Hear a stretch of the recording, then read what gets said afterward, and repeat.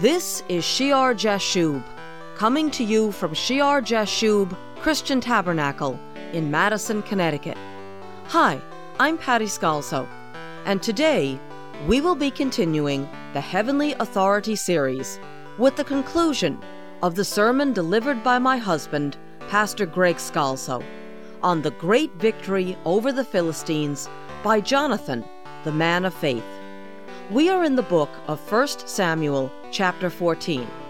We've seen Jonathan, accompanied only by his armor-bearer, cross the pass of Michmash over to the Philistine garrison, climbing on his hands and knees from the rocky crag of Seneh, which means thorn bush, to the rocky crag of Bozez, which means shining.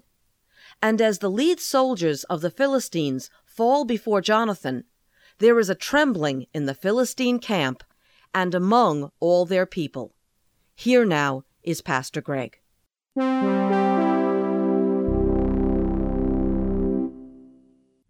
You see how much fear has to do with the spiritual battle. How when either side is fearful, they start to lose, right? And in the spiritual battle, which this physical battle is a type of, the material advantage is less important than the faith. The numbers, the equipment, the material things you can touch when it comes to a spiritual warfare are so much less important than the spiritual reality of faith and the spiritual reality of fear. Fear causes destruction. Fear strips of power. Faith empowers. And when it's faith in God, the proper faith, then you open yourself up to the work of God and the power of God to come in. The Lord is amplifying this fear. The ground shakes. Now it can be shaking from their confusion, they're running about. In the NIV it says it was a panic sent by God. It was a very great trembling. Very possibly there was an earthquake sent to augment. The ground started to rumble, to augment the sound of the fear coming out of the fight from Jonathan and his armor bearer. And it frightens and confuses the Philistines even more. And the Philistines begin to retreat. You read further down that they start to actually turn on each other. In verse 16 it says, "Now the watchmen of Saul and Gibeah of Benjamin looked." Gibeah is way further south. "And there was the multitude melting away." All that power melts away, flows away, goes away. And they went here and there. They're just scattered. They're confused. And even in Gibeah, they see the result of it. And it will result in victory and the driving back of the Philistines to their own place. You know, many times in this world, we face seemingly impossible battles and impossible barriers, an overwhelming or very powerful enemy. Many times it seems from our situations that the odds are all stacked against us, and it's very dark and it's a very fearful situation where it seems that very few are with us or standing with us. And God can work. What's impossible with man is possible with God. Because every one of those situations, those trials that we face, when we step out in the power of the Lord, when we go across the pass, even if there's a deep, precipitous drop all around us, even if we have to climb up a rocky hill on our hands and knees, if, like Jonathan, we keep going in the Lord, each and every one of these situations which starts out, when you first approach it, it starts out a thorn, Seneh. It starts out a thorn bush, something that pierces our flesh, something that hurts us, even as that crown of thorns was placed upon the brow and the head of Christ Jesus and pierced his flesh and the blood ran out. Every one of these situations that pierces us, and that's a trial and a dilemma, if we have the faith that Jonathan displayed, if we keep going, even if it's up on our hands and knees, it can become a moment of great shining, of great light. Bozez. It can turn from a thorn bush into a moment of shining. As that last crag of Bozez, you climb it as Jonathan climbed up it to victory. A shining white. We become purified by it. We become arrayed in fine linen, clean and bright. We become clothed with the righteous acts of the saints. Remember the shining, the bleaching, the white, the righteous acts of the saints. Jonathan displayed leadership that will see, Lord willing, inspires the men of Israel to join the battle. At the sound of the noise in the camp of the Philistines, the trembling legs of the Hebrews start to become sturdy. The limp hands of the guys hiding start to become strong. Saul's men who are with him go out to the battle, and then what do you know? The others start to join in. And they assemble the way they should have assembled when the shofar was blown in Israel, and Saul said, "Let the Hebrews hear." And as the Philistines flee, those who hid in the mountains of Ephraim, even they follow hard after them. We read down to verse 22 into the battle. And then in verse 23 it says, "So the Lord saved." Jonathan knew the Lord could save, by the few or by the many.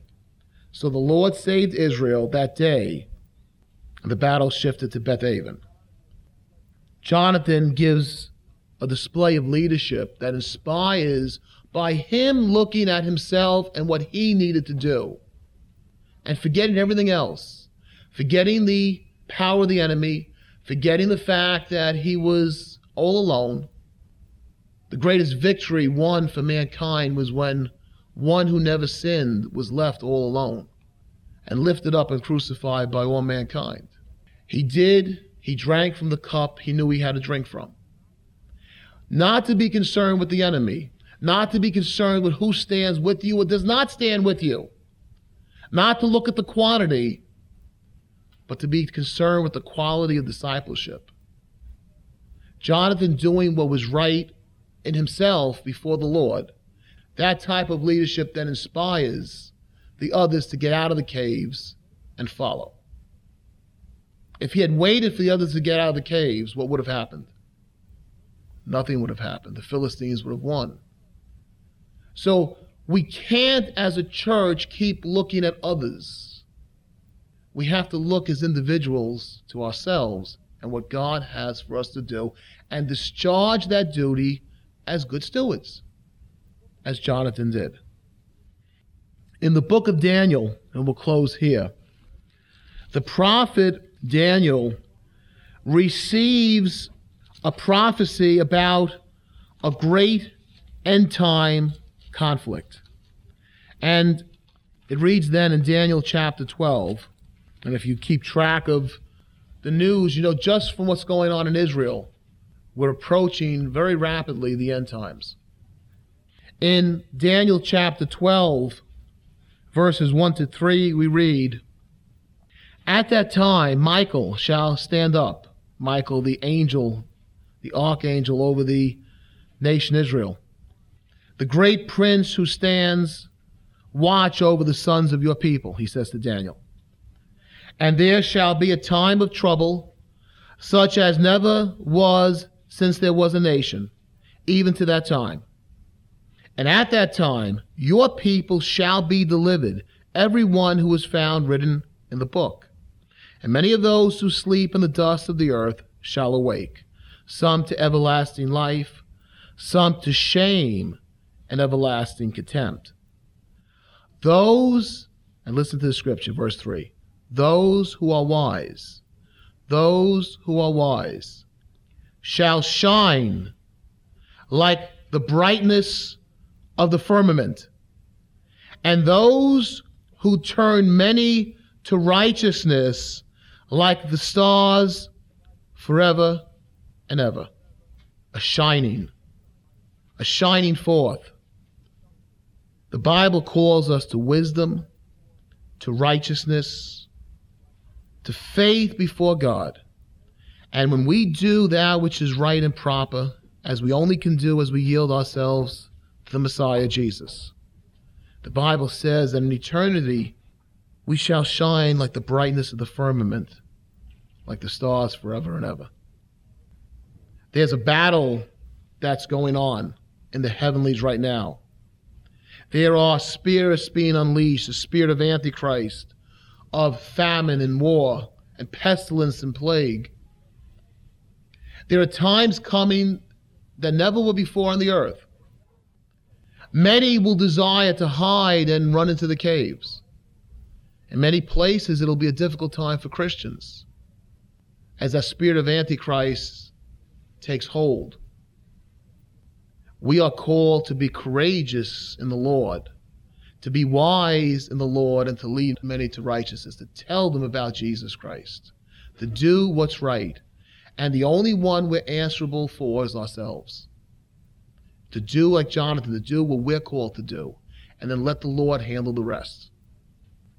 Let's pray this moment that the Lord would show us clearly for each one of us what he has. Heavenly Father, we just pray this morning that you would open up the eyes of our spirits, Lord God, that you would give us the gifts of your Holy Spirit as promised in the new covenant, Father, that we would have an understanding of the ministry and the gifts and the offices that you have for each one of us. Heavenly Father, that we would yield ourselves, that we would not look toward others or toward the problem or toward the seeming great obstacle before us, Father God, but that we would, as Jonathan, yield our hearts before you and ask you, Lord God, to fill us with your plan and your blueprint, that we would be willing servants to step out in faith, to seek your will, and to believe that you can do marvelous works even through the few.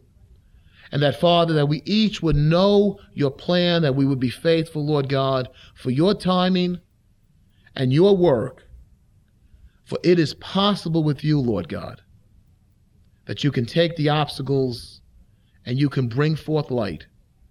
Father, you don't need us, but we thank you that you choose to use us and to work through the clay vessels that we have to bring forth the glorious, beautiful light of your Son, Jesus.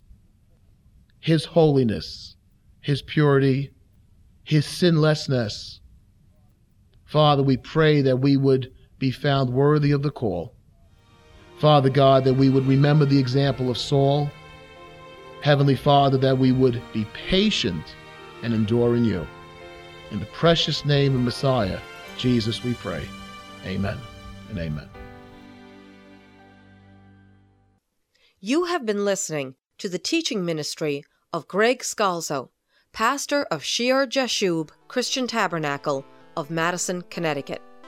We know it is terribly difficult to find the time to write in today's fast-paced world, but if you could find the time to drop us a postcard, your words of encouragement would be a real blessing. Our address is Shear Jashub Christian Tabernacle, Post Office Box 518, Branford, Connecticut 06405. Shear Jashub Christian Tabernacle meets every Sunday morning at 10 a.m. in the upper room of the Madison Memorial Hall on Meeting House Lane in Madison, Connecticut. Take I-95 to exit 61. Go south to Route 1. Turn right, and at the next light, turn right again. May the Lord's presence overflow in your life as you serve Him.